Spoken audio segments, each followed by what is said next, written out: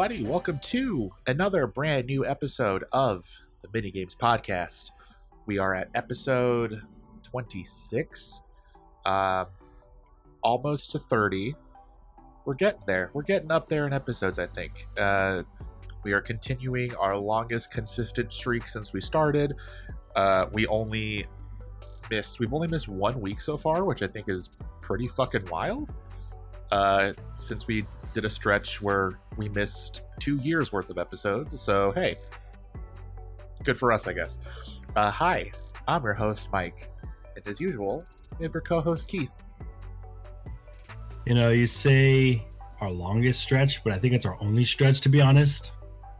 I mean, look, dude, you're right. And that's all I got to say about that. You're right. Yeah, but it's also our longest, so we'll go with that. It is also our longest. I'm proud of us for not falling off horribly again. It's bound to happen eventually. I mean, not with the podcast, but we will fall off horribly in some way. Yeah, in some way, shape, or form, we will fall off as horribly as Blazeball did. I hope it comes back. I miss it. I miss it. I think of it often. Oh. Only what? 5 more days as of recording? 5 more days? Hopefully. One would hope. Dale. I'm going to just keep my fingers crossed that everything goes off without a hitch, and this time next week I will be waist deep in Blazeball. And we'll be playing while recording again. As you do. As one does. Yeah. When they find a new hobby. Let's be real. Nobody should expect anything less than us. Or anything more, really. I think people that expect us to conduct ourselves in a professional manner are sorely mistaken. And if you expected more from us in the first place, shame on you. You've only been listening recently, because we clearly are the least professional people on the internet. And you know what's crazy? We've gone off the rails, but it's still nowhere near as much as we did last week. No, yeah, last week was something else. Last week was an adventure for the both of us, for sure, I think. I'm still upset about Halo. Yeah, and oh man, okay. I guess it was gonna be where we kind of start kicking in. Did you see the reasons why it's delayed? Yes, because they've been outsourcing the game, apparently. There's one more reason, too. Oh, the TV show? Yeah. All right. So, pitch me your Halo TV show. My Halo TV show is... I mean, if it were me, it'd be way more trippy than shooty. Like, I wouldn't go so much like the Firefly route with it. I'd go more like Twin Peaks devs, existential, like really play up like the guilty sparks and things like that. Like this was a person, now it's an AI, and it like hates everything. But according to the books, thank you Polygon, it has like a redemption arc. Well, basically restoring humanity while still being an AI. Like I dive into those stories. Okay, so you actually had a serious answer. All right, that's all right. Sure, yeah, that sounds very good. That's honestly not where I was expecting that to go, but okay. Look, I never mentioned the part where the AI is started by The Rock. Oh, okay. Thank you. You brought this back around. Yeah, come on. You really think I was going to go with like full series? Honestly, for a minute there. Yeah, I kind of expected this to be like, I was like, is he doing a bit right now, or is he like actually committed to to pitching a Halo TV show? Other way, I was committed, but then I had to make the bit for the pod. All right, you want to hear my pitch? Bring it. All right, get this.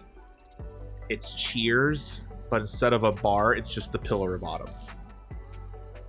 I was about to say, so it's like that scene in Star Wars where the guy tries to sell death sticks to Obi-Wan.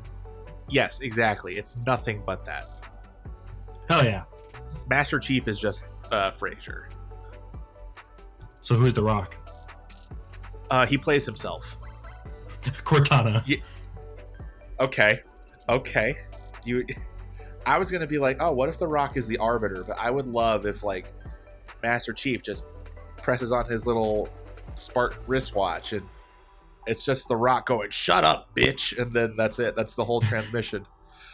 Like they're in his blue like bodysuit. Like imagine like a Mystique or like Dr. Manhattan like blue bodysuit. He just looks like Will Smith in Aladdin. Cortana, what do I do? It doesn't matter what you do. He gives Master Chief a hologram people's elbow. He gives boots to asses in hologram form. Well, you did it, Keith. You put wrestling in the Halo. Hologram boots to physical asses. Love that shit. There's your title. We're 5 minutes in, and here we go. All right. Remember what I said about not going off like last week? I think we topped it. Yeah, Hi, we're a podcast about video games. See, we tied it into one. We talked about Halo for a little bit. Just a little bit. This is the actual reason I do this podcast. I just try to see how many video game adjacent things I can talk about for a couple hours. Like Kenny Omega? I finally watched that. His entrance music? Yeah. All right, so thoughts. Is it not just One Winged Angel? Like the whole intro to it? It's basically One Winged Angel. Yeah, and then it goes into like some like Metroid Prime sounding stuff, and it sounds pretty cool though. Here's the thing though, like I just thought it was cool. When I hear One Winged Angel, I get legitimately scared. Like my anxiety starts kicking in once One Winged Angel starts. Oh yeah, straight up. I mean, Kenny, that was his New Japan music, and he was not that like straight up scary person in New Japan, but it was just a cool homage. It made a cool entrance music. I mean, I respect the move. So like I saw him, I saw what he was doing, and I tip my hat to Kenny Omega. But I feel like if you're gonna even allude to One Winged Angel, I want to like shit myself the second I hear it. I want to be like, oh no, the Sephiroth is coming. He's going to put a hologram boot to my actual ass. Well, he did do like several other entrances. He did Destiny entrance once. He's done Street Fighter. He's done Undertale. Wait, how did he do a Destiny entrance? Did he run the same dungeon over and over again and not get any loot? Yeah, and multiple times in the Tokyo Dome. Oh, okay, cool. Yeah, that's great. And I can only imagine what Undertale entrance would look like in wrestling. Exactly what you think it is. He just came out in a Sans outfit. Okay, you know what? That's a good move. I respect it. Yeah, like on Halloween actually too. But was Megalovania playing? No. Then it's a move that I don't respect. Yeah, you can only ask for so much. Anyway, what are we doing? What we've been playing. Oh, yeah. Keith, what have you been playing while I try to pick up the pieces of this podcast? There's no pieces to pick up. This is the first week where I haven't played anything. The main reason being, well, school started. Oh, man. For all you parents out there, we'll get through this. I love that you dropped out. Focus. I love that this like image of you dropping out of school. Now you have to vicariously live through it through someone else. Dude, it's karma, straight up. It is fucking karma.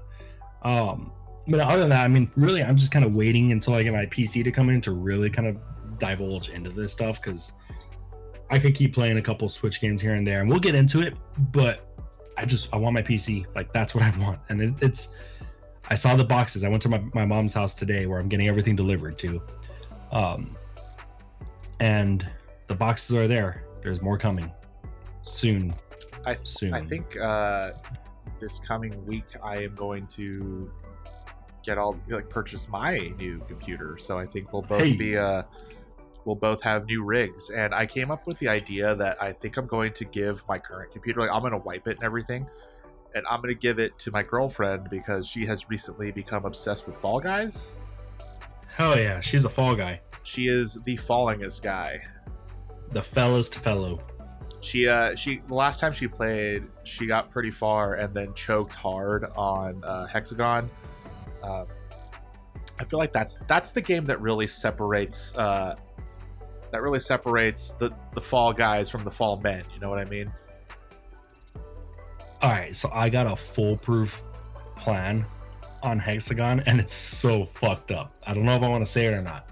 You mean I you don't know if I want to just experience it first? You wait until the hexagon is about to fall, then you jump instead of running? No. Because I've won literally every single round of hexagon by doing that. Oh, I found another for sure way. Unless you fuck up, of course, but that's hexagon in general. No, I found a way. And I don't know if I want to make you see it first or not before I divulge on this pod. Yeah, I'll hold off on that. I'll put a pin there until we play Fall Guys next time we get Hexagon. Oh, okay, yeah, good. Thanks for that, I guess. Got to keep our listener, on a cliffhanger here. You're a nightmare person sometimes. I hope you're aware of that. Yeah, well, you invited me on here. I did not. You. This was your idea. I mean, that's fair. So yeah, I haven't played anything, but it sounds like Rachel's gonna be being a big Fall Guy lately. Yeah, she's not like big into it. She will play like a couple games and then get super upset at it real quick. Then she will just be like, "I'm done." And I'm like, "All right." The other day, she got really mad because she kept losing in like the first or second round, and then she was done. Then I played and then immediately won. Sounds about right. She was pissed. We gotta get her into like the Gang Beasts and Duck Games and Nobody all that needs to be stuff. into Gang Beasts. That game sucks.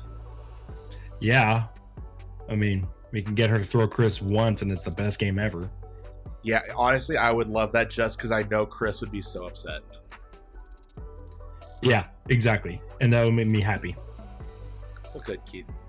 I'm glad that would make you happy. Yeah, fuck them. Fair. Anyway, what have you been playing? So unlike you, I've actually been playing things. The usual WoW. I decided to pick up Nier Automata again. It's a game that I never actually beat, so I'm starting from the beginning so I can actually go through every playthrough. Because you're sadistic? Yeah, because I hate myself. So I've also been... I haven't played it yet. One, because I'm terrible at motivating myself. And two, every time I think of playing it, I am very tired and I know it would put a lot of effort. I managed to get my hands on a Ring Fit. So... It's been a whole week. Yeah. I got that Ring Fit adventure. Haven't played it yet. Because I'm just tired all the time. I'll get to it. Our listener needs the review. But I'll get to it. I'll get to it eventually. So next week, more than likely this weekend. It's hard to work 8 hours and come home and then want to I'm gonna work out. You know what I mean? Like, so you got to keep it for the days off. Yeah, or just like days where I don't feel like absolute trash because waking up at 5 a.m. every day just does a number on me because I'm not used to it. Oh yeah. So yeah, I'm just patiently waiting to play that. And one of the games that I've been playing recently. I'm not going to go too much into it yet because it's one we're going to talk about in the meat and potatoes of our show, but it did come out on Game Pass at the same time. I played like about an hour and a half of Spiritfarer today. I'll get more into it once we get to the Indie World Showcase portion of the show. But yeah, I have some preliminary thoughts on that game that, like I said, we'll get into later. But yeah, that's what I played today. Just kind of. I want to hear those thoughts. Yeah, it's a game for sure. But yeah, hell yeah, I love games. That's basically been it. I mean, the usual stuff. I still fuck around. Like, I play a mobile game every once in a while here. But yeah, it's so weird. Like, now that I know that I'm like investing in a PC, I haven't wanted to play games on my PC as much because I'm just like, why would I do this now? Right, and that's kind of where I'm at too. I'm sure we're not alone in that, but there's a few things. I mean, I'll tell you this way. I downloaded. I don't know why. I mean, I'm getting a new PC, but I downloaded Moving Out. Okay, sure. Just because it seems fun. I mean, it's overcooked, so I want to do like Spiritfarer, but also like if I install it here, I'm just gonna install it again later. So how much do I want to put into it now? You know? True. Oh, you know what else I've been playing lately? I almost forgot. I bought and have been playing Blasphemous a lot lately. Ooh, go on that for like, you got 30 seconds. Go. Okay, so it's Dark Souls meets like Metroidvania, but it's more on the Metroidvania side. It's okay, so it's Dark Souls in the fact that it's just like a hard ass game with like very cryptic and like there's like some intense gothic and religious imagery in there. But it's Metroidvania in the fact that you actually have a map on you at all times and you can actually actively explore. It's cool. I paid like $12 and that game's hard as shit, but it's fun. It's got a map. That's all you had me there. Some of you can do like executions in that game too. Like if you do a certain amount, like the perfect amount of damage to an enemy, you can do executions. And like I wasn't like really like expecting much. Like I knew the game was like bloody because I've seen videos of it. I've seen stuff like that, but there's just something when you see it, you're just like, oh, yeah. Or it's like Last of Us 2. Yeah, except this is like different. It's like because you can do more with this game because it's pixel art basically that they use for it. So it's a 1-to-1 recreation. Yes, exactly.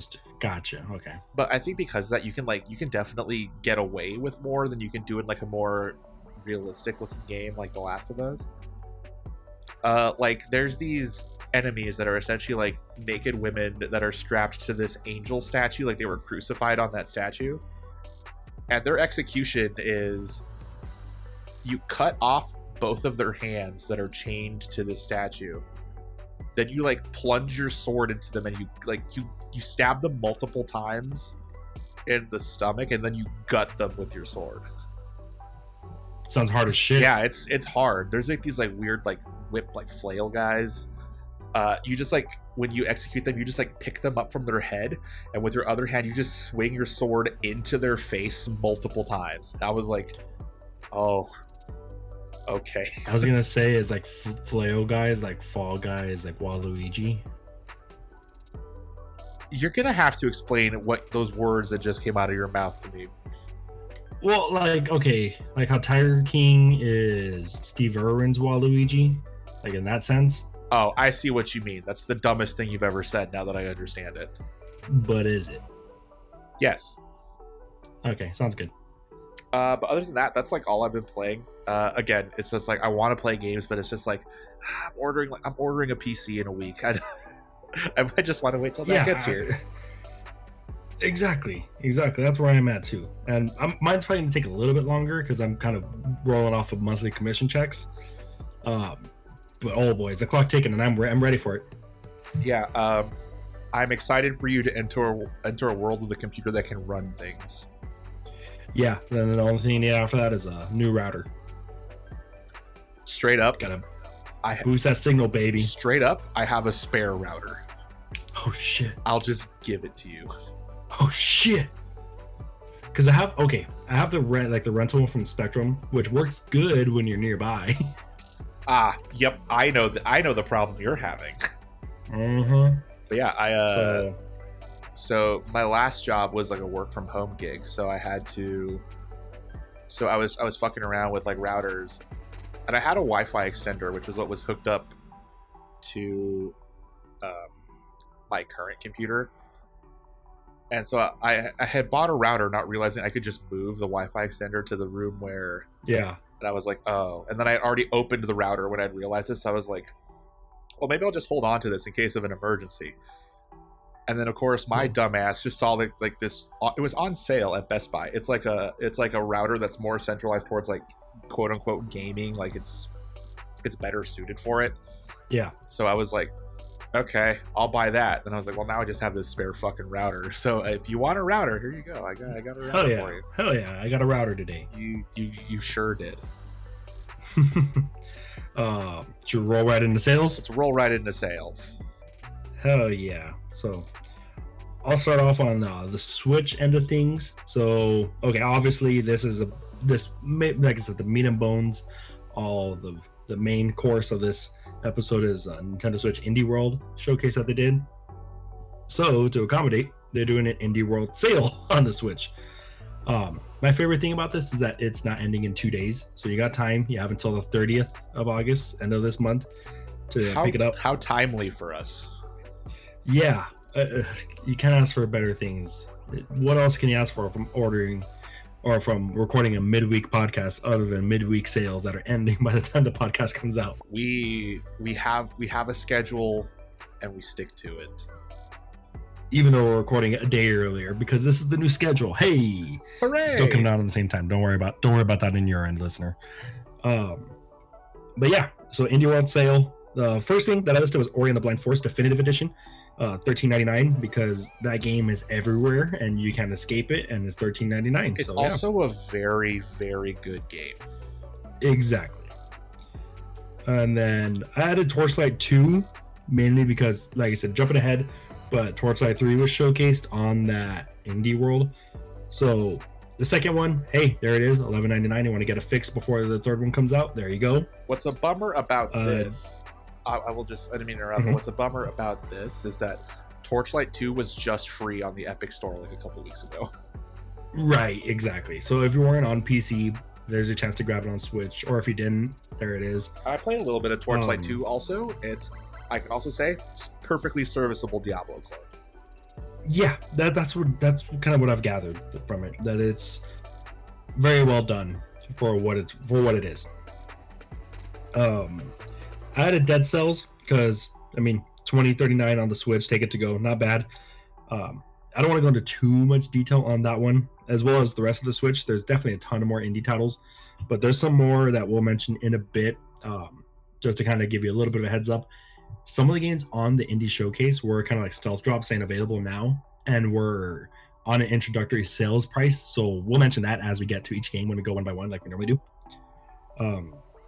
On the Steam side of things, this is where I said I don't want to go into Dead Cells too much, because you got Dead Cells the Bad Seed bundle for $17.98. So for about $2-3 less, you get Bad Seed DLC. So yeah, there you go. Really makes that Switch sale such a bummer at the same time. Yeah, the Switch sale is cool if you don't have a PC. Sure. But if you do, there you go. Your decision's made right there. Unless you just really want to take it with you, which also fair. Yeah, Dead Cells is since it's run-based, it's a good game, I think, to have on the go. So I think Switch is a good place for Dead Cells, I think. I think so, too. I definitely think so. So it just really depends on if you want more out of it or just want a game. We also have Elder Scrolls Online for $10, so half off.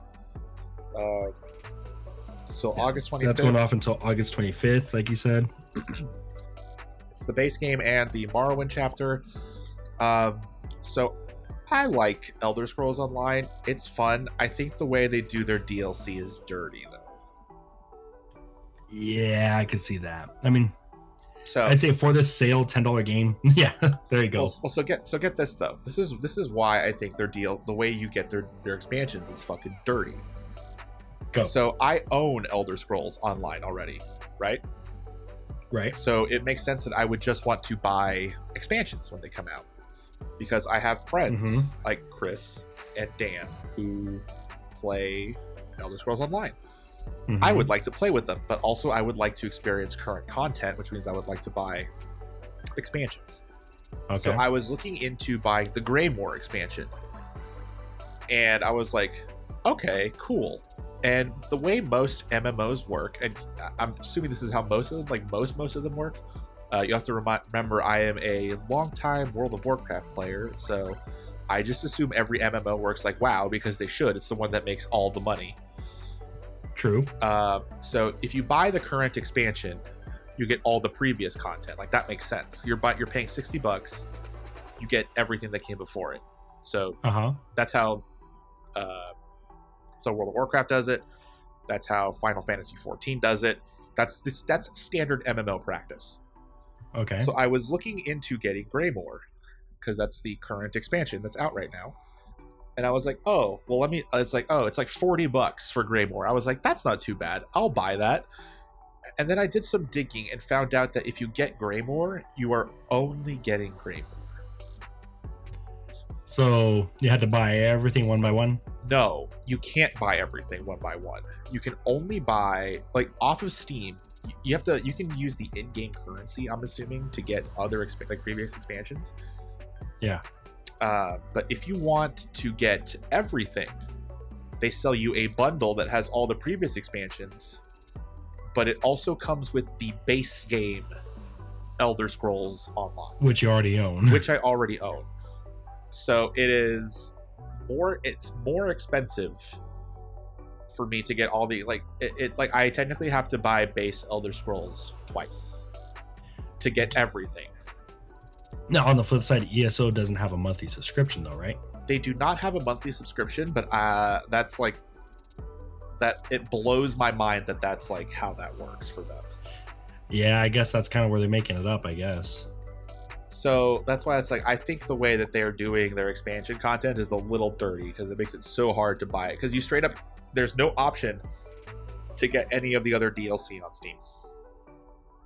Yeah, that kind of sucks. Yeah, so I'm not saying fuck Elder Scrolls Online, but fuck how they do business. Fair enough. Also on sale till the 31st, Hunt Showdown is $21.99. I have played that game for a grand total of 45 minutes, and I will say it seems pretty good. Yeah, that's one. I mean, this laptop that I'm playing on, that I couldn't hold it, but I watched a ton of streams on it for a while, and I like that it's a unique battle royale. It's like a daytime horror kind of thing going for it. Yeah, I did the practice level, or like the training level, and I did it several times, and you have to kill like a big ass spider, and yeah. it scared me in the way that like the grounded spiders did. Like I saw it and I was just like, nah dude, I'm good on this. Yeah, it's cool that it's like a combination like PvP VE thing. Yeah, it's really cool. It's definitely like one of the more unique battle royales. I mean, it's no Fall Guys, because I think Fall Guys is probably the most unique battle royale that's out right Tetris. now. Oh, yeah, you know what? Yeah, you're right, Tetris. Who would have thought that Tetris would be a battle royale? Here we are. Yeah, so yeah, Hunt Showdown. $22, 45% off until the 31st. Oh yeah. And then this one, I don't know if you're familiar with this game. This is one I've been following for years. Yeah, no, I was hoping that you would talk about this one because I have no idea what this is. Yeah, so the Universe Sim, it's 20% off, so $23.99 until August 25th. I think, okay, it's basically, as soon as I say this, it's gonna like snap into place. Think like SimCity, but a universe. Okay. So basically, you have like, instead of swapping city to city, swapping planet to planet. Each one does different purpose, different service. So like, okay, you start off there in like a Stone Age, and then they kind of move up into like a technology era. Like it's kind of Civ-like, but it's a simulation. That's really what the main thing about it. So like you teach them like religion, they can worship you, the creator, things like that. Each one has different resources that combine to like a universal like ecosystem and things like that. I was following it for years and years, and it's been in early access for a long time. And then of course this laptop couldn't play it. But as soon as I get that rig, I'm getting that game, even if it's not on the sale, because it's probably going to be gone by that time. But it's a really cool game. There's some pretty cool footage on YouTube if you watch it. Unique spin to I guess kind of lapsed genre, because you don't really see too many things like that other than actual like SimCity. Yeah, it sounds interesting. Like I don't think that's a game that I personally would play, but it's interesting enough to where I'd be like, oh, I'd take a look at it, I think. Yeah, I mean, I remember when SimCity kind of got its like reboot for a while that lasted for a bit. I was like really into that game. And I've always liked that kind of stuff, like Roller Coaster Tycoons and any kind of simulator thing like that. So this one always just seemed very interesting, and I've kind of been following its development for a few years, and it's been in, like I said, early access for a while. I'm sure it'll go on sale again before it comes out of early access, whatever year that may be. But yeah, for now, August 25th, 20% off. Sounds good. That's basically all we had for sales. Definitely more going on this week than there was last week. Yeah, last week was bleak. But yeah, a good selection of games to sift through. Yeah, have some fun. I think now is as good a time as any to do what we normally do and just roll right into the news. So first bit here is one that I'm more personally invested in than I think you are, Keith. This is true. So about let's see, I'm trying to think when the initial announcement came out. I think this was like last Wednesday or something. Paradox Interactive and Hardsuit Labs, those are the studios behind Vampire the Masquerade but Bloodlines 2. They announced that Brian Mitsoda, who was the lead writer of the original Vampire the Masquerade and director, and I'm gonna butcher this name, Kai Clooney, they're no longer part of the team at Hardsuit Labs, and there really wasn't much said other than this was a joint decision made by the leadership of Hardsuit Labs and Paradox Interactive. That was directly from the statement. So it's definitely a bummer to hear. It had some. I'm sure that's what part of what made Masquerade get pushed back to 2021. Probably. And then it came out today that it seems the lead writer and director were actually fired from the company. Brian Mitsoda said in a statement to Rock Paper Shotgun, he called these changes unpleasant a surprise. The quote is, "This came as a shock to me, and it's underselling it." He had been working on the game for 5 years at that point, and he also said, "I'm incredibly disappointed and frustrated to say that this is where it ends for me on the project. I was not part of the conversations that led to the decision to delay production." He was fired July 16th. To my knowledge, there were no delays caused by the Bloodlines 2 narrative development. So it seems that it wasn't really, there was more to it than there was before. It honestly sucks because that's a game that I've been looking forward to for a while. I'm a big fan of the original Vampire the Masquerade Bloodlines. This sucks. It's going to be, if the lead writer, like losing someone like a lead writer is rough. Like lead writer and director at basically the same time though is like super rough. Yeah, that's some big shoes to fill. Yeah, I'm very, very nervous about this game now. Not to kind of undercut this one, but did you hear very similar situation happened with Assassin's Creed Valhalla?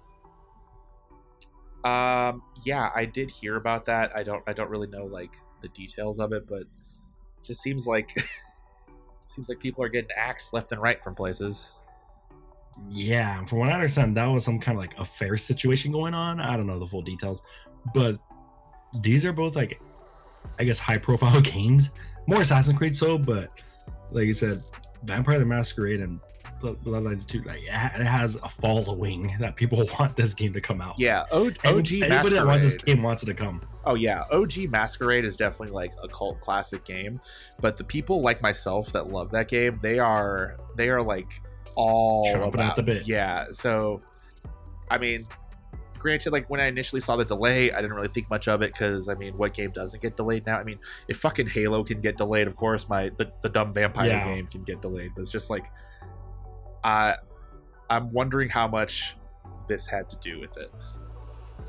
I'm guessing more than they're putting out there, to be honest. Yeah, that's really all there is out right now. Like there's, like I was looking at an article from Polygon. The studios were reached out for commentary, but no one got back to them in time or for publishing. So still developing. Yeah, still developing. I hope the lead writer and director can recover and hopefully get a good gig somewhere else. But I am very worried about Bloodlines 2.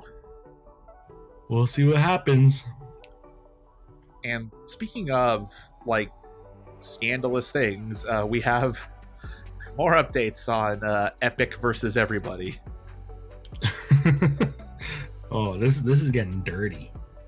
Yeah, like I mean, dirty. I'll let you riff on this one. Yeah. Okay. So, if you didn't listen last week when we talked about it, or you just like don't know, the Cliff Notes version is that Epic was trying. Well, not trying. They circumvented Apple's 30% fee that they take from games on the App Store, like for any in-app purchases, by connecting you to a link that just took you straight to Epic. That if you wanted to buy V-Bucks, and not only that, they were selling them at a discount.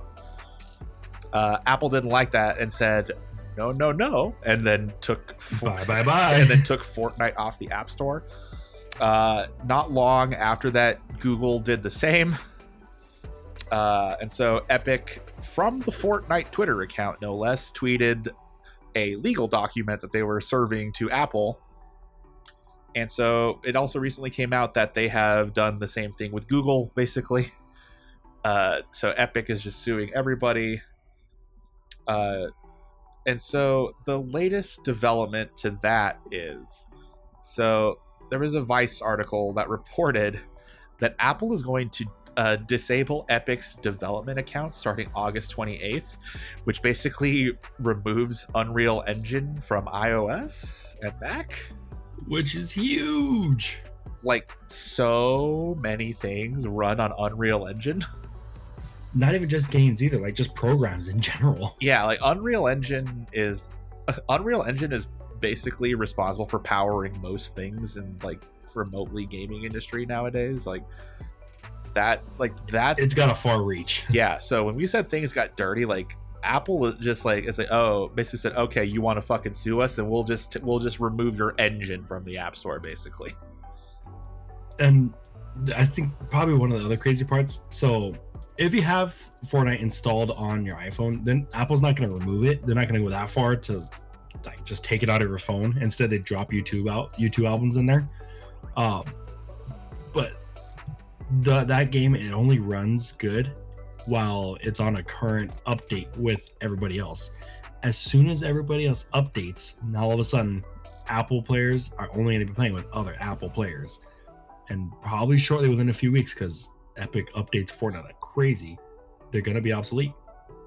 Yeah, so Fortnite, like mobile Fortnite, is basically running on borrowed time at this point.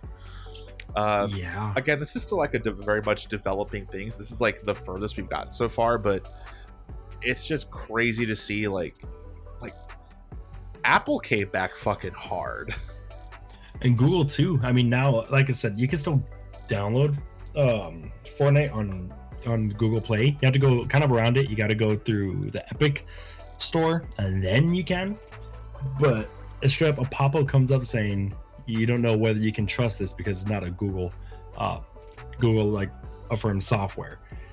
So any kind of just like casual person, or think like a kid saying like, "Mom, can I download this?" and they see that and they're thinking, "Oh no," not knowing, Fortnite is Fortnite or whatever. Yeah, it's hitting hard. So, I mean, it also, like I said, it's still developing. This is kind of the next step since last week. Yeah, things are getting dirty. I wonder if something like this makes Epic be like, oh, is this worth it? I'm wondering if they even expected like Apple to make a comeback like on this level. I don't know. Maybe not that second part. They expected something to come back, but I don't think they expected the whole like straight up just taking out the Unreal Engine altogether. I don't think they expected Google to chime in on this. Yeah, this is a wild situation, and it's crazy to just see it like escalate more and more as like the weeks go by. Not only that, but Epic somehow managed to get Apple and Google to work together on something. The great unifier was Fortnite all along. Fortnite was the Anakin Skywalker. Like, just brought some balance to the Force. Yeah, it's hard to have anything to say about this one because I have my mom is a lawyer, a retired lawyer, but like I have no knowledge of anything like legal wise, so it's like I don't, right, especially like business law, you know what I mean? Like it's just like I don't know really like what all this means in like the grander scheme of things, but just seeing something that like Apple is just willing to yeet the Unreal Engine from their app store is just fucking insane. And so Yeah. and Epic's working on like a timeline too, because we are 9 days out from that being a thing. Yeah, I don't know what they're doing for these 9 days. And remember how last week when I said whatever the outcome is going to basically shift the game industry in some way or another on the mobile side of things? It might do a bigger impact, because if Epic loses this, there's a big void to fill with Unreal Engine on mobile. Yeah, especially since I wonder how much that's on the App Store actually runs off Unreal. I would love to see that, because I know I think a lot of people that develop like mobile games opt for like Unity and things like that in terms of engine. So yeah, I would love to see like a concrete like list. It's like, this is all the stuff that Unreal Engine is on in the App Store. I think the crazy part is Epic makes Unreal so accessible. So I'd imagine a lot of your smaller games are going to just not be able to like be on the App Store now. Yeah, it's going to have some collateral damage. Yeah, I also just saw that people are already selling phones on eBay with Fortnite on it for tens of thousands of dollars. So, oh, shit, Flappy Bird all over I was again. about to say Fortnite is the new Flappy Bird. Oh god! So one of these, either Epic has put in the virtual, was it the hologram boot to a physical ass? It's gonna go one way or another. One of them is gonna get that physical ass beating. Yeah, from a hologram boot. For real. This whole thing's just so fucking crazy. So it's still developing. Maybe there'll be news by next week. At this rate, I think there will be. We'll see. Yeah, with our track record, there'll be breaking news the second we're done recording. So I guess we'll see. Straight up. Especially because we're going a day early. It's gonna happen. Yeah, for reference, we're recording this on Wednesday. We normally record on Thursday. We both decided to maybe just record on Wednesday. So the usual Minigames podcast process is that we record on Thursday, and then I stay up later than I should editing a podcast episode, and then I wonder why Friday morning I feel fucking miserable all day because I got no sleep. So now I can edit the podcast tomorrow, Thursday, at a reason. Wake up miserable for a different reason on Friday. Yeah, I can edit at a reasonable hour and wake up miserable because I got too much sleep instead of too little sleep. There we go. So yeah, something's gonna change in this 24-hour time frame, but we'll get you next week on that. Stay tuned for the next for the next update on Fight Night at the App Store. So yeah, rolling into a Fight Night adjacent. EA Play subscription launching on Steam August 31st. Fight Night was EA, right? It definitely was. It probably. When I think of any sport game, I think EA Sports is in the game. So yeah, basically. So yeah, formerly EA Access. This has been a thing for years now on console. Pretty neat subscription service. You can definitely play pretty much this rotating calendar of games. Catalog, not calendar. Jesus Christ, I suck. True. Yeah. And you get first access to downloads. You can install like a week early, play the game first, and kind of go from there. But now it's available on Steam, which, like I said, Game Pass is on PC. There's more subscription services are becoming a little bit more popular now in the gaming world, and it's $4.99 a month or $29.99 annually. And the main reason why I kind of want to add this to the news section, it's not a huge announcement, but the fact that it's the first on Steam means if this is successful, you'll probably see more of this pop up, and I'm really curious on that to see if this is going to set the pace for some things to come. Like, are we moving into a subscription era of gaming? I kind of feel like it. I mean, like, another thing about this too is like EA has like a pretty big catalog. Yeah. And honestly, $30 for a year, pretty good. Yeah, no kidding. Are the skate games on Steam? Are they on PC? I don't think so. I think this will do it. Yeah, if straight up, I think if they, especially with the announcement of the new skate game, right? I think it's it's the time. You know what I mean? And you know how many people would pay fucking $30 a year just to play Skate? Oh yeah, tons of them. The Skater XL came because of that. So I'm really curious to see what the future of subscription, not streaming, well, streaming too at this point, if that is the future of gaming. It kind of seems like it's moving that way, and I feel like Xbox just kind of took a huge step to allow that to happen. So we'll see how this works. It's curious because I mean it's on Origin also. Maybe it's just for people that don't want to move over to Origin. I don't know. Also, and I did see kind of on a footnote while doing research on this that they're bringing Fallen Order over to Steam in, I believe, September, October, sometime in the fall. Wait, the recent Star Wars game? Yeah. It's already on Steam. Maybe it's part of the subscription service. I don't know. I saw something that was coming over there. Yeah, maybe, because I know for a fact Fallen Order is on Steam, because that's where I was considering buying it before you lent me that copy. You still have that, don't you? It's in a drawer. All right, fair enough. But yeah, that's happening August 31st, so right at the end of the month. Maybe we'll kind of see where that heads out. It's not going to be a month-to-month thing, I don't think. We'll have to see what happens in the long term. But in 2 to 3 years, because we're still on our hot streak, recording episodes weekly, we'll think back at this moment and think, hey, yeah, that worked, or hey, no, that sucked. I feel like we'll be saying that about a lot of things in the next couple of years. Yeah.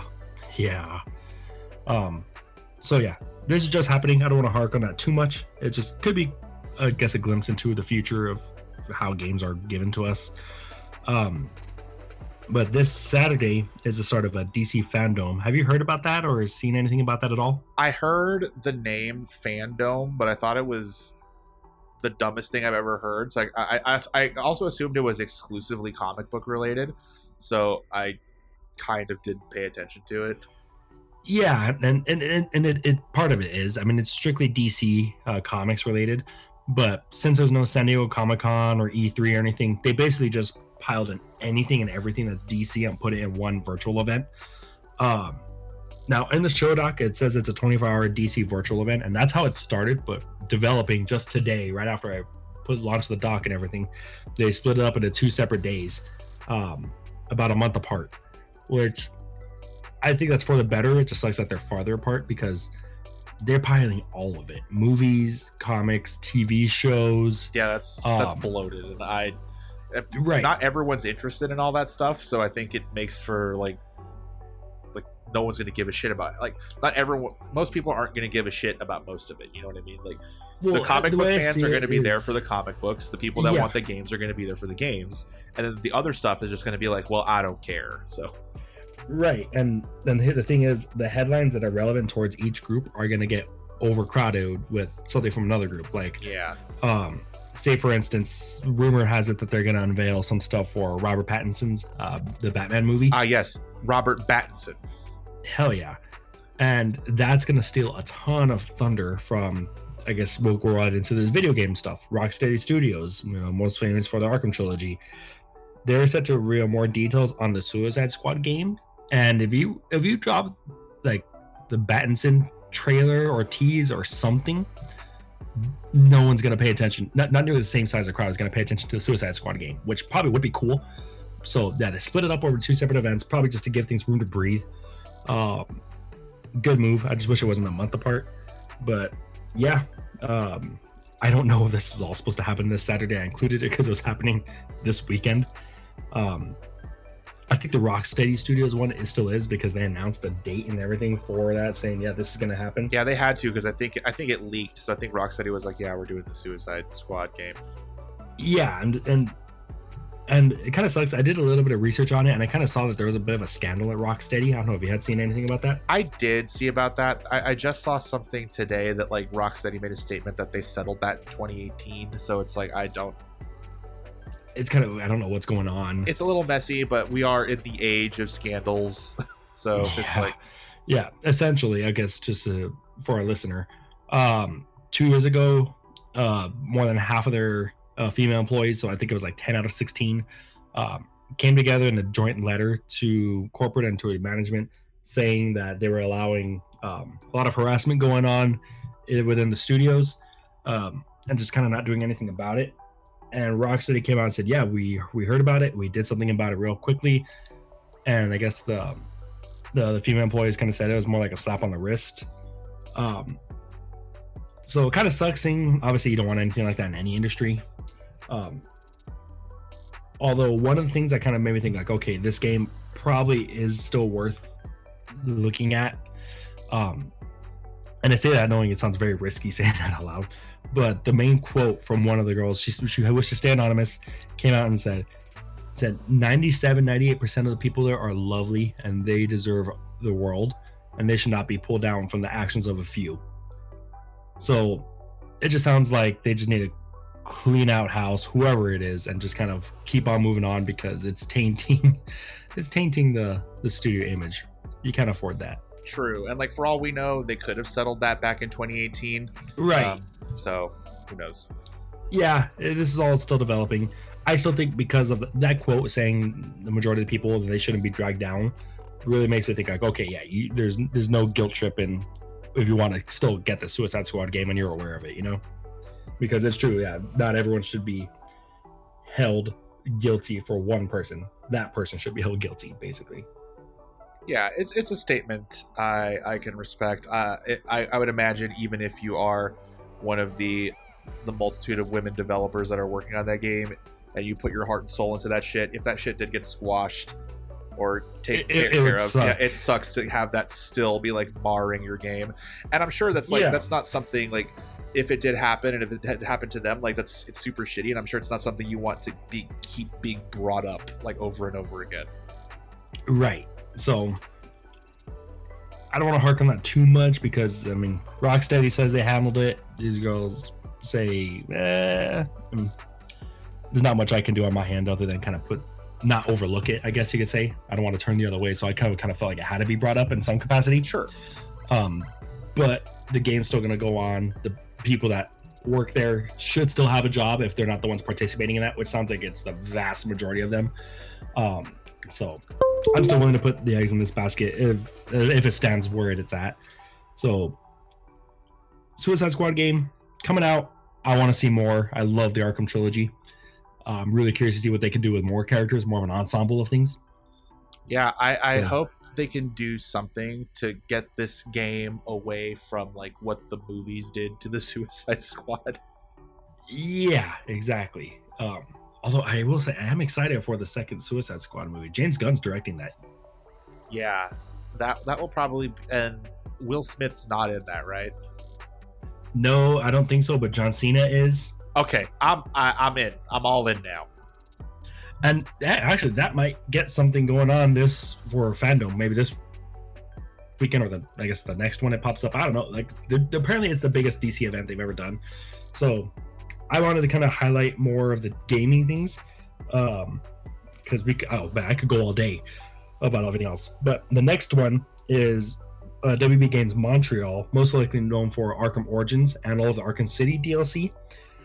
Their new games to be unveiled, and right now there's a lot of cool kind of teasing going on online for a Court of Owls storyline, and it's a rumor to be titled Gotham Knights. So apparently a little bit more female based, kind of looking more towards like Batwoman and I guess the adjacent Bat family. I know you're not too hot on Arkham Origins. That is the bad one of the Arkham games. So yeah, I'm very lukewarm on it. I'm hoping that they can kind of say like, okay, we did this. This is what worked. This is what didn't. Let's build off of what did and kind of give it some more time to go from there. I also want to say, don't quote me on this, but I think WB Montreal is also the studio behind the PC port of Arkham Knight. Oh shit. So yeah, brilliant track record they have. If that's the case, brilliant track record they have.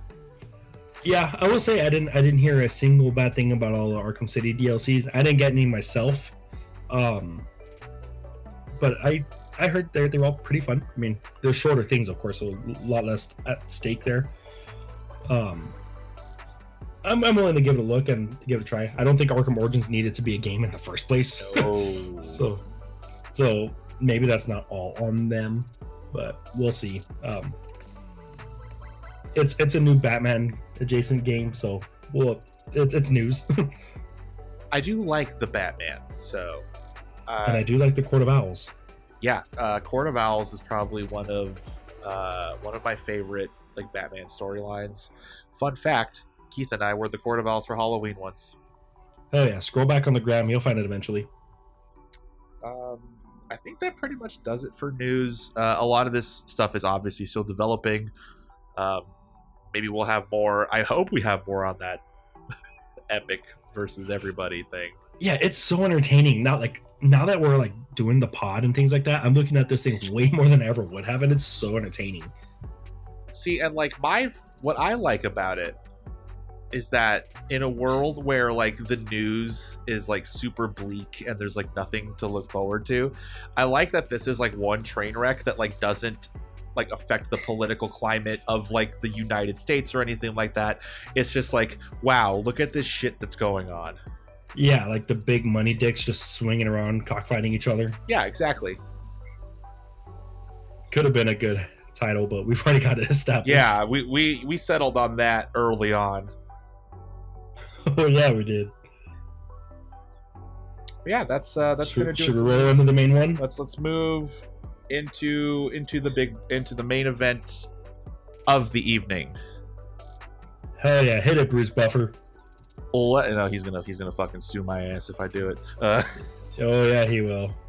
So main event is going to be so we're like, this happened Monday? Tuesday? I think it was Tuesday. I think it was the 18th as of that it happened, because we're recording the 19th. Yeah, so that would be yesterday as of time of recording. So yesterday, as the time of recording, Nintendo had their indie, what they call it, the Indie World Showcase. Yes.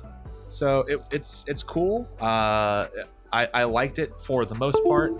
I definitely have some thoughts about things, but it's overall I think it was really cool.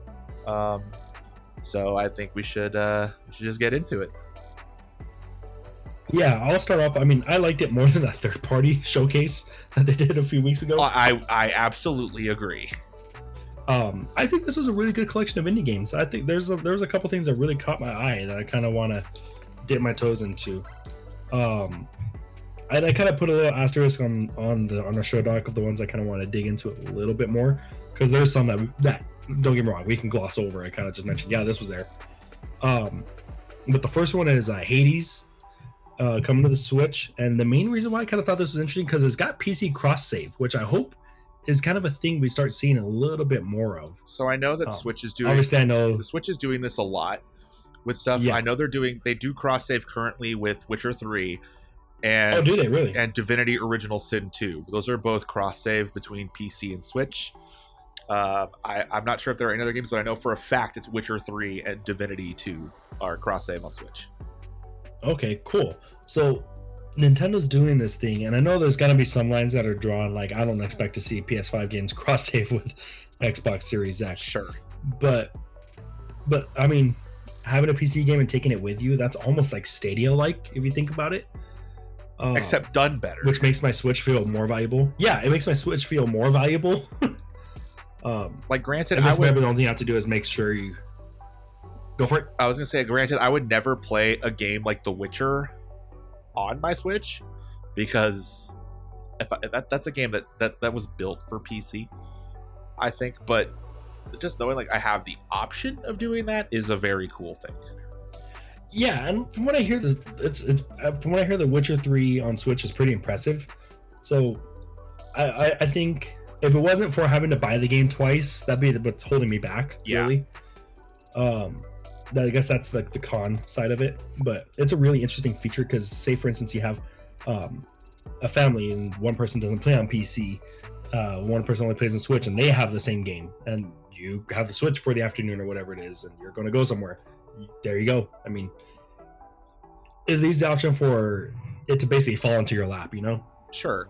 And I think a game like Hades, which is more of like the action adventure game, is a lot more suited for this, I think, than right. especially more than like something like Divinity. Like Divinity is a game I wanted to buy on Switch, especially when I found out about the cross save. Because Divinity Original Sin 2 is one of my favorite, if not my favorite, recent RPG that's come out besides Persona 5.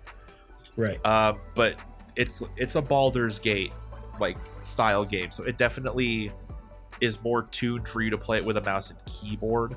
I'm sure it's serviceable playing it with a controller. So it's like I think out of all of those games, like The Witcher is definitely more of a controller game, but like there's obviously a difference in performance on Switch. I think out of the ones that like we know that are cross save, I think Hades is probably the most appropriate one. And Hades has been out for a while too. It initially was an Epic Store exclusive. That's when it launched. Right. It was in like alpha and then beta for a while on there, and then I think they eventually ported it to. I think they just recently ported it to Steam too. And I guess it's like in 1.0 now. I'm not sure if it's still early access, but it's cool that they're bringing it to Switch. I'm assuming it is if it's on Switch now. Yeah, and if you're unaware, Hades is made by Supergiant. That's the studio that did Bastion and Transistor. So those are very much like in the vein of Hades. They're very stylized, like, and very successful too. Yes, very especially successful. Bastion. Yeah, Bastion is a fucking awesome game. And I haven't played Hades because there was something about like spending like $30 on like on a beta where I was just like, oh no, I'm good. But I think I think the fact that if I had to play it somewhere, I think this is a game I would want to play on Switch. So once that's out, I will probably snag that. Yeah, seems interesting. I really the main thing I want to talk about is the cross save and see. I guess, like I said, I think we're getting glimpses of the things that'll set the pace for the future. It's real maybe cool, cross man. save being one of them. Yeah, no kidding. It's all the things we wish we could have done when we were little, and now we can. But yeah, moving on. That one, Hypnospace Outlaw, menu-based mystery. Not for me, sure. Yeah, looks fine, I guess. Yeah, this is another one. Like there's a lot of games that they showed on here that I think like aesthetically are fucking awesome. Right, this is one of them. For a menu-based game, this is one of them. Yeah, like I think this game looks fucking sick. Like I love like pixel art. I love all that shit. So and this looks like almost like a DOS game. You know what I mean? Like it's really cool. But again, it's like after playing so many Telltale The Walking Deads, I think I'm over like point and click adjacent style games.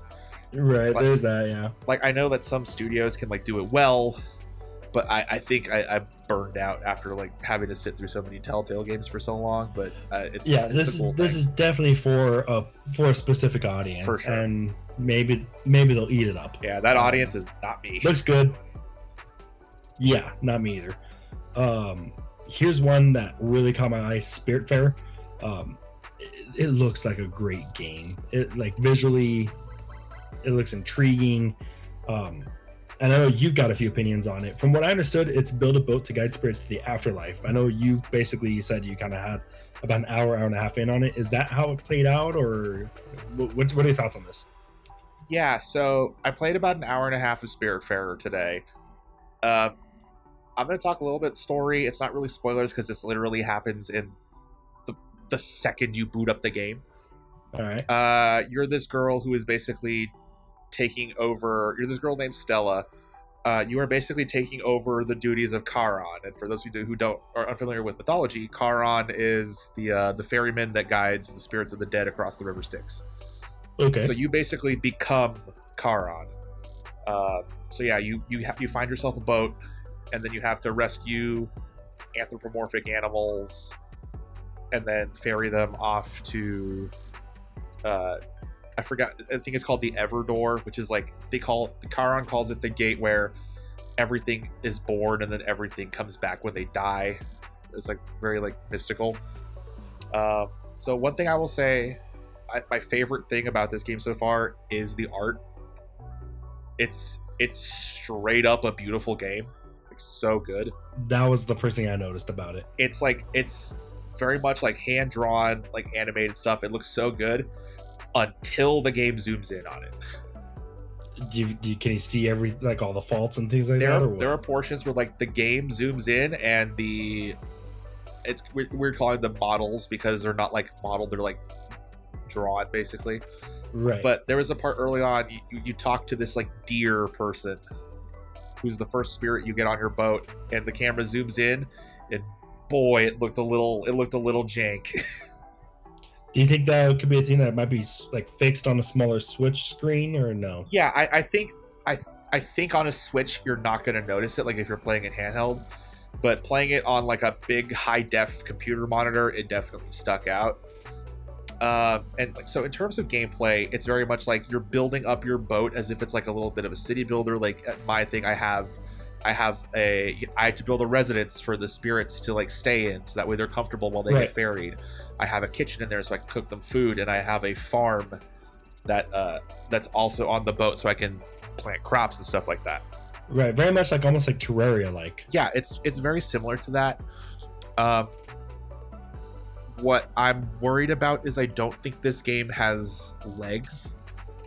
Oh, that's rough. Yeah, it's because that's what those games thrive on. Yeah, I think this game is all this. Like, I got to this section where I thought was going to be like a combat section, so I was like, okay, this is cool. Like, they're adding a little bit of action into it. There's like these weird like spooky things that like came at you, and so you had to collect like their soul. I'm calling them souls just because that's what I alluded to. So all you do is like jump into them, and then you collect it, and then like and you don't take damage, you don't get hurt. Like the ones you jump into that don't have the specific item you need, they give you money. So it's like it's leaning heavily towards like the building aspect of it, which is something that I enjoy. But my issue is like, granted, I've only played an hour and a half. I definitely want to play more of it just because I find the art style so intriguing. The game is honestly very charming. Like the dialogue and the characters so far, even though I've only met a couple, are very charming. Like one of the first characters you meet is the person that helps you build your boat. He's this really like big fucking great white shark guy that's like kind of seedy. So he's like, it's really cool. Like this game, the aesthetic reminds me. It's got personality. Yes, the aesthetic is like halfway between like Studio Ghibli and like Saturday morning cartoon is what I was telling myself. That's cool. So it's like, it's really cool. But if this is all that the game is, like I've been spoiled by games like Terraria, like Minecraft, like Stardew Valley. Like, yes, there's the building aspect in there, but they give you something else to do to supplement that. Right, and now you're seeing Grounded do that now. Yes, and so I feel like I need to play this game more because I need to know if it's more than just this. Like, it seems like a very like it's a game you can chill and play, which is nice, but I think after playing like I said, playing games like Stardew Valley kind of like ruined the style of game for me, I think. So I hope I want to play some more of it. I'll probably hit some tomorrow before I have to edit this podcast, just to kind of get more of a feel for it. But I like what I've played so far. I'm just hoping that it expands a little bit more. Yeah, I can see that. It caught my eye. What I thought was really interesting is that there it is on the Switch, cool, getting showcased. Oh, and I just happened to see it on Game Pass. And for the record, I did download it on Game Pass. This game is $30. Yeah, so that's a big ask, I think, for this game if this is all that it is. If that's all that it is, yes. If it had the combat, if it was a Terraria, there you go. It'd be $30. But if not, if you have, I guess, Xbox or PC, there you go. Game Pass, there's a way to play it. Yeah, or if not, you can just check back next week when I eventually... I am for sure going to be playing it more over the next few days. Because I want to see what... I need this game to have more to offer. Right. And if not, at least you played it on Game Pass, so you can't be too upset at that point. Exactly. Cool. Well, yeah, that's definitely probably one of the ones I want to hear about the most. Next, you have Garden Story. Very similar to, Golf Story, Sports Story, all those things. This is the game that I want Spiritfarer to be.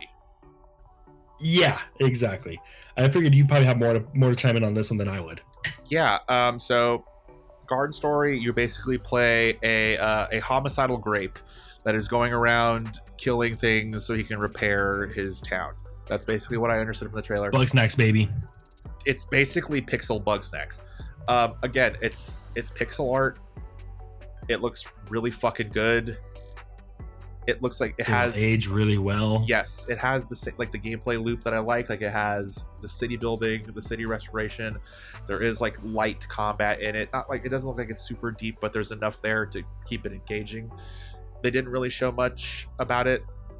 Besides, like, they showed gameplay obviously, and they did like a little bit where they talked to the developer, who it seems like it's just one guy that made this game, and it's fucking wild.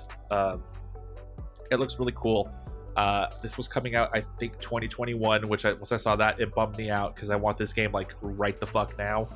Right. But yeah, Garden Story is one that I am definitely going to be looking out for and keeping an eye on, because, yeah, like I said so far, if Garden Story had the art of Spiritfarer, I think I would be like 100%, that'd be perfect for me. Yeah, that would be really cool.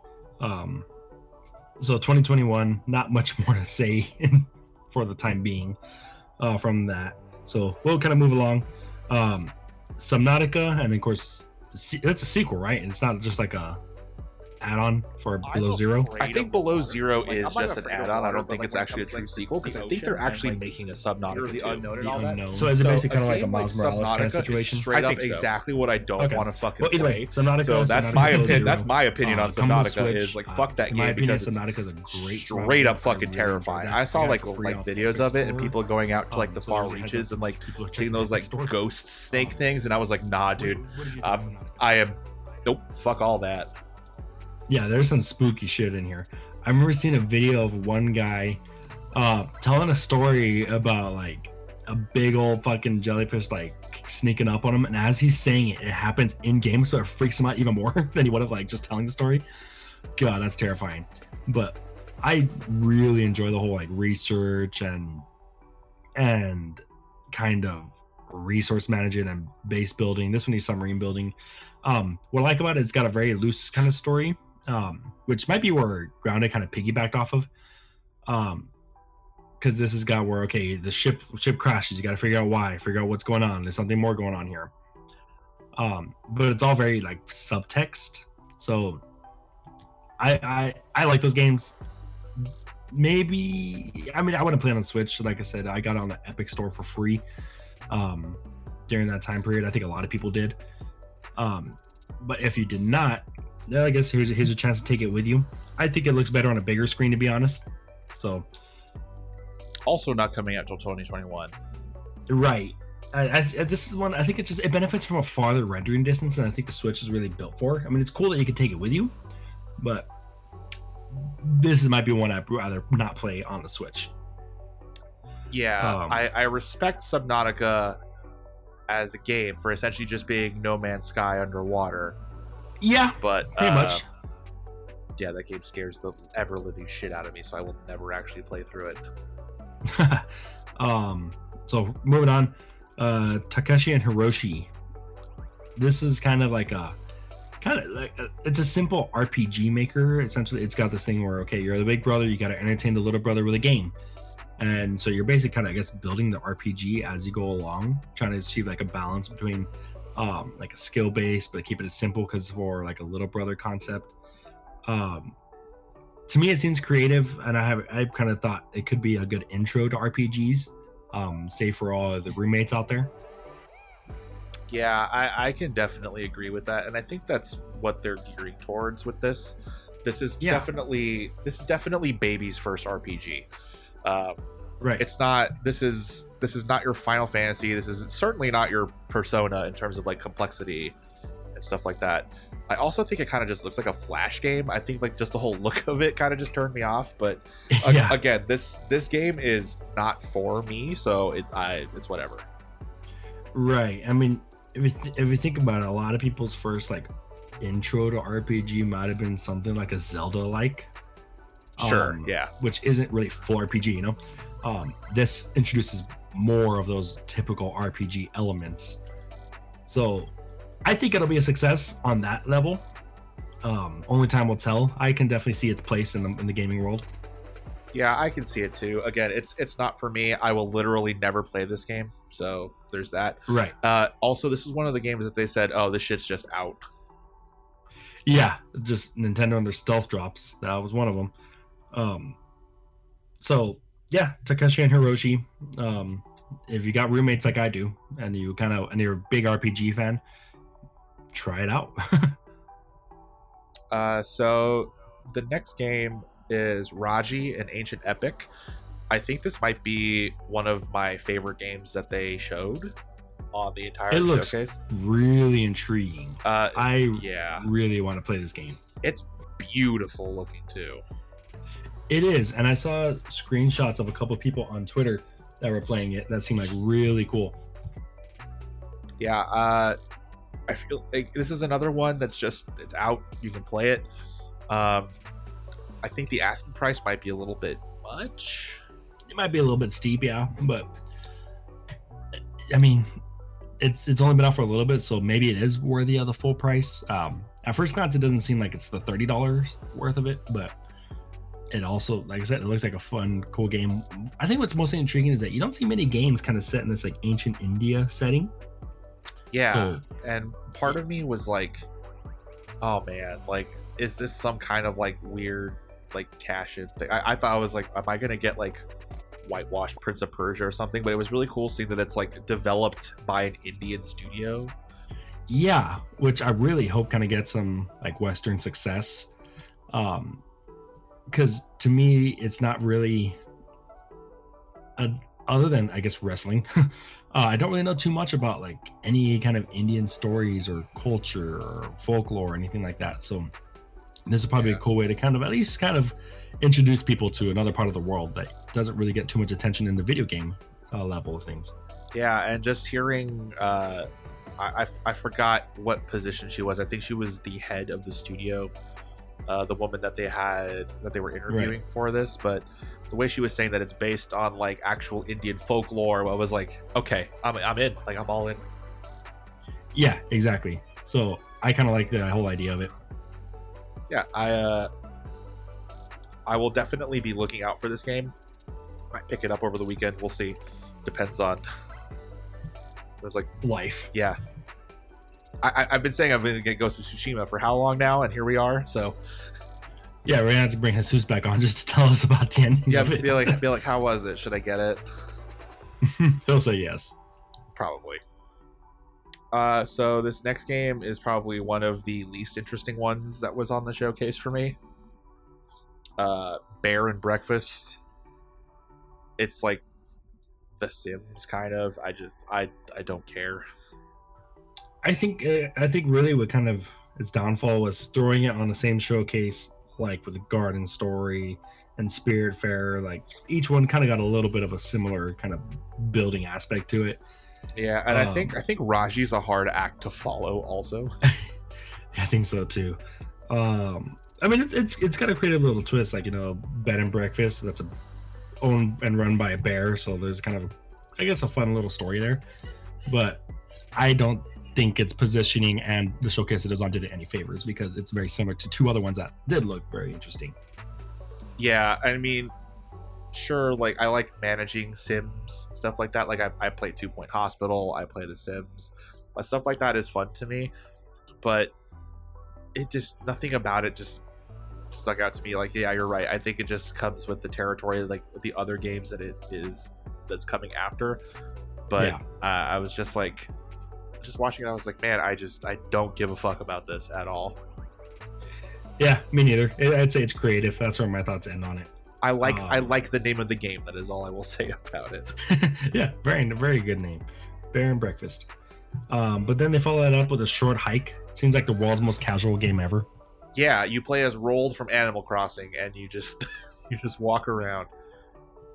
Yeah, and a pretty cool looking world, almost like a DS looking world. Yeah, I mean, this is probably one of those games that I won't play. But yeah, it looks cool. It's too passive for me. I'd rather like just play Animal Crossing if I want. Yeah, that's my passive game, and I don't see the need for another one for right now. So like passive games, like as much as I like them sometimes, it really needs to be like, there needs to be more to it. Like, I know people joke around like, oh, it's like a walking simulator. That is literally what this is. Yeah, that's exactly what this looked like. So, I mean, it looks good visually, but not for me. I'm not gonna really go into that. Yeah. Unless it's like $2, maybe I'll pick it up. Yeah, sure. It's not going to be $2. Probably not. No. Next one they kind of rolled up with is a Card Shark. Sure, it's a card game with a story, I guess. Yeah. So what I found, I guess based on the notes here, you're not too interested about this one.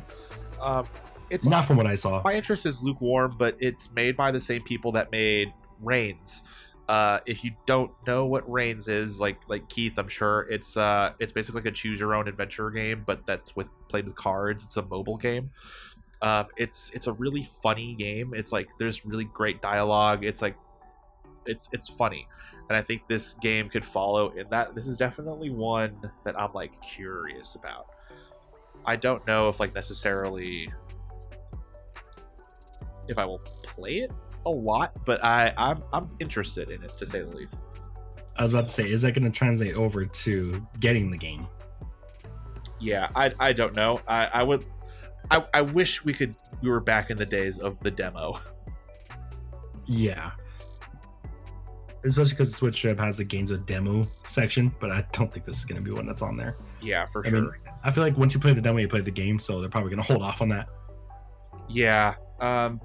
I'm curious about it though. Like, I think I would need to see more of like a gameplay loop. If it ends up being more of like a strategic element, then I think I would be kind of down for it, because I think that's kind of what they're going for, is like, a little bit of a strategy game.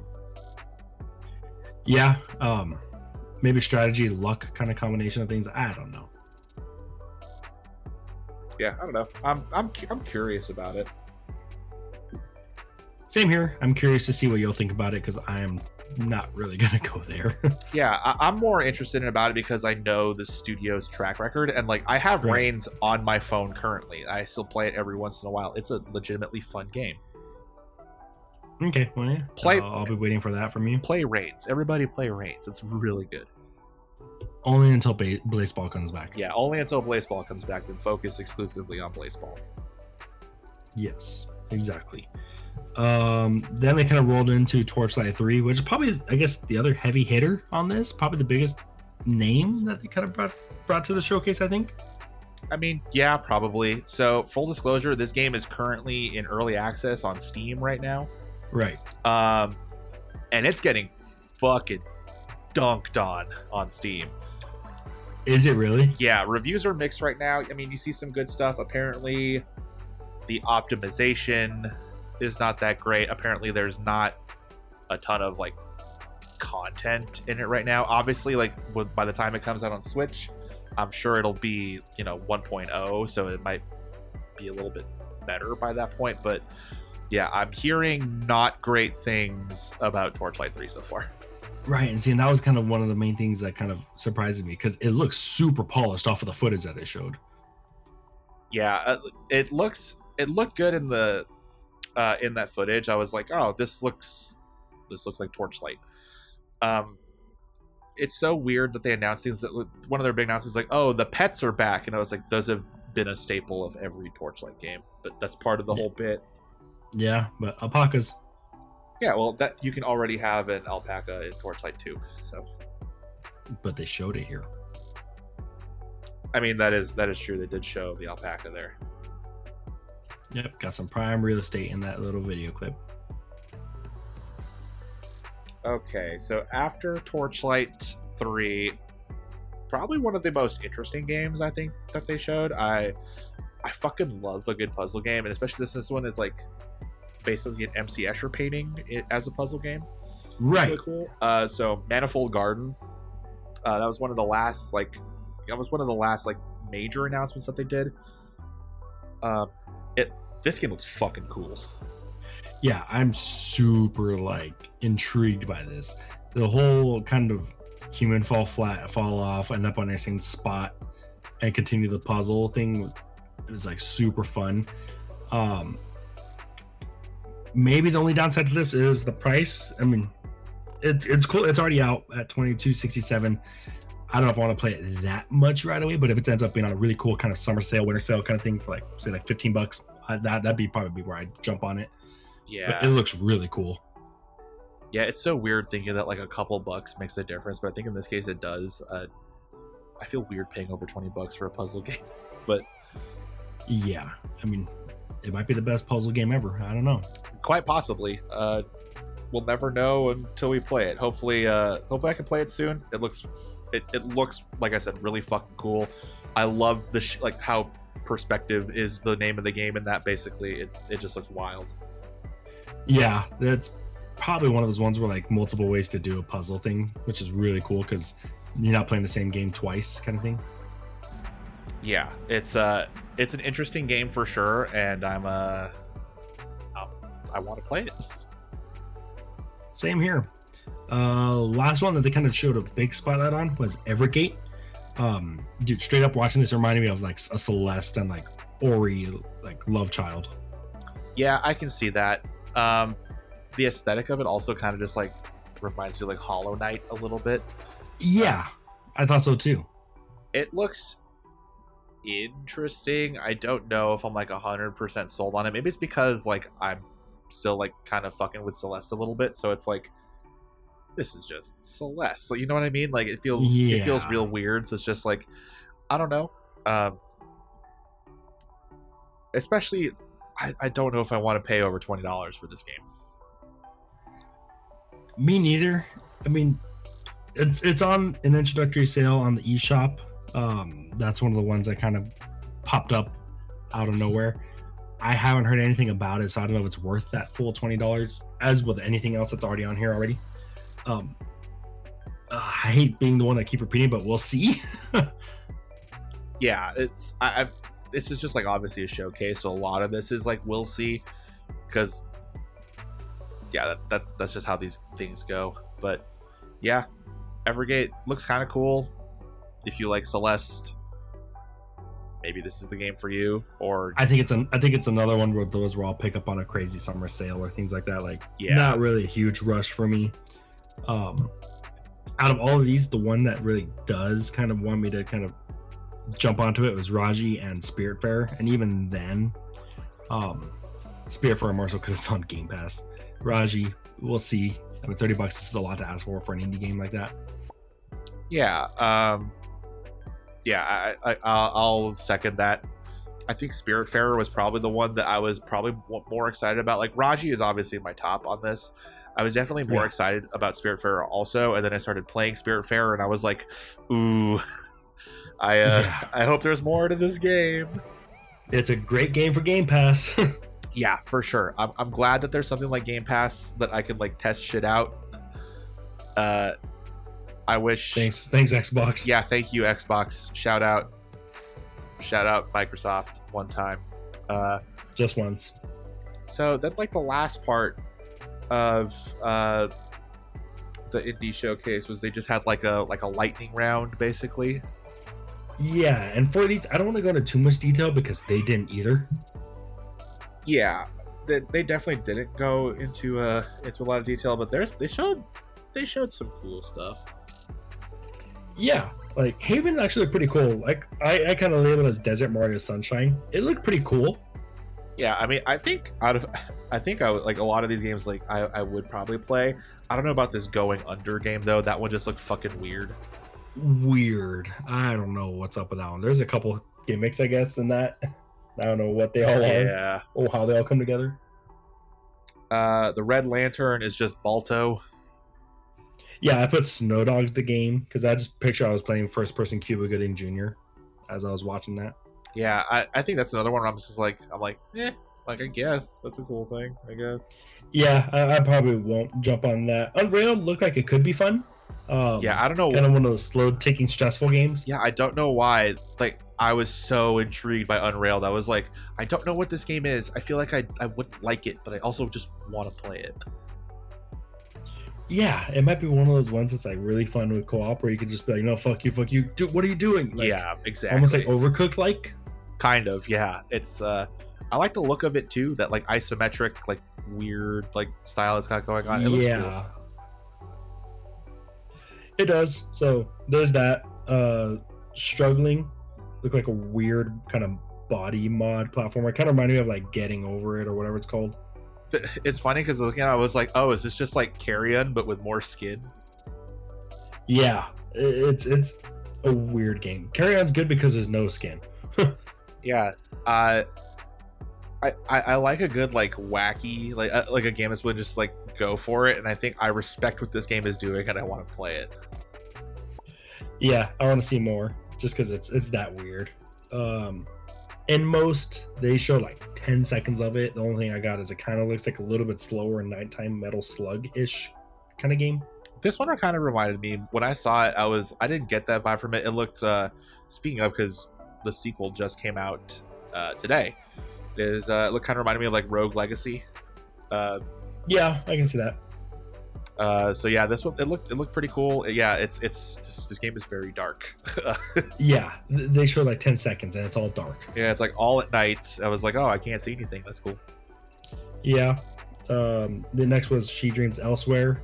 Kind of Undertale vibes, I guess, of this. I like that we've reached the point where it's just like games aren't even trying to emulate Earthbound anymore. They're just trying to emulate the game that emulating Earthbound. Yeah, exactly. It's the next step in evolution. But yeah, this game is very much trying to like ape the Undertale style, and honestly, I think it works. It looked pretty cool. If I had to like equate it to something based on like the way that like some of like the panels looked like when you were actually in combat, like yes, it's very Undertale, it's very Earthbound, but it had like that Persona 5 like flair, if you know what I mean. Like it was just very like highly stylized even within that context. Yeah. So this one actually looks super cool. Also, She Dreams Elsewhere is a sick title for anything. So it's that's one that's on my list for sure. Yeah, sounds like a really good like mid 2000s metalcore album. Yes, damn, that's sick. I like that. I like that a lot. You know what I just realized? Just kind of put a pin in where we're at. A Short Hike is on that Itch.io racial justice bundle that we got. Is it? Back. Yeah, so okay. Maybe for the pod. Yeah, maybe Wow, I had no... Yeah, maybe I installed that. Honestly, there were so many things on the Itch.io bundle, I don't know what half that shit is, so that's cool that it's on there. Yeah, exactly. So you could do that, and then follow up. I think I bought that bundle for Democratic Socialism Simulator. Yeah, so... Which, by the way, that bundle is at $8 million raised, so... That's fucking awesome. Yeah, it's insane. Fuck.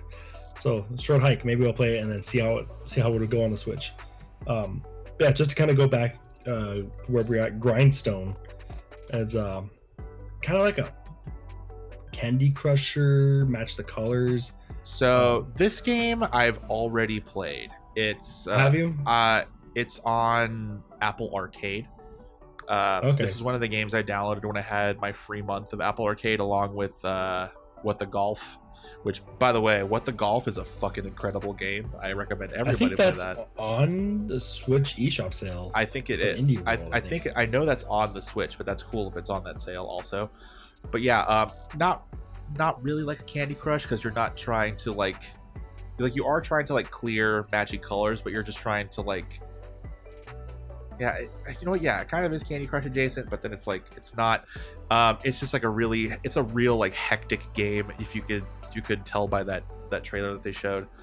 Yeah. I don't know how I feel about this trend though of just porting mobile games over to consoles. Like I get the Switch is like a portable console and all that, and Grindstone's probably a good fit for it. But Grindstone is definitely a phone game. There was one more. I think it was like a Zelda clone that was coming to Switch that actually looked pretty cool. I wish I had the name of it off the top of my head. You'll have to remind me by the time we record next week, if you remember yourself. I'm straight up gonna forget once we're done here. There's something else, but yeah, it's kind of being a trend. I mean, if there's any one to bring it to, it's the Switch. Yeah, it's just it feels weird having the Switch be like the platform. Like, oh, we'll just put our mobile game on there. But yeah, Grindstone, it's fun. I don't have a lot of patience for those like match 3 style games, you know what I mean? It kind of reminded me of that Pokemon Cafe mix that just kind of came out. Yeah, I can see that. It's yeah, I can see that though. Grindstone's fun. That game gets fucking hard really fucking quick though. Yeah, I can see that. Don't all those games do that though? Yeah, basically. I mean, Candy Crush and games like that are more egregious because obviously they want you to like pay money to get Spend more lives money or whatever. Keep going. Like Grindstone, because it's on Apple Arcade, like it's not like a microtransaction game. That game's just straight up just fucking hard. Yeah, that's pretty fucked. So yeah, they kind of. Well, I guess this is the first end of the showcase with Goner 2, which reminded me of like N plus minus like ninja stuff. Yeah, I never played the first Goner. I think it's actually on Game Pass, so maybe now that this announcement is out, I think maybe I download that or something. But yeah, it does look a bit like N plus. Okay, I'm not like a fan of those games really, like the runners or whatever you want to call them. Like, I don't know. Those games have never been my thing, but I'm a sucker for like a good aesthetic, and I think that this game has like a good like vibe to it, like look wise. Yeah, it looks cool. This is definitely one of those ones where it's definitely going to cost more than I'm willing to pay. I know that for a fact. Right. So it's just like hopefully this one also gets ported on Game Pass. Yeah, that'd be a good case scenario. But then they kind of dropped another bomb at the very end. Kind of their, like, I guess, closest thing to Marvel end credit scene, where they said Untitled Goose Game is getting a multiplayer. They basically just kind of drop it in for free if you have the game already.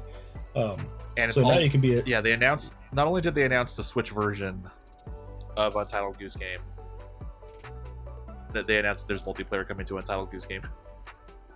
Yeah, and a physical copy, a physical version of it too. Yeah, that's honestly pretty sick. Untitled Goose Game is just one of those games that also like I haven't played it yet.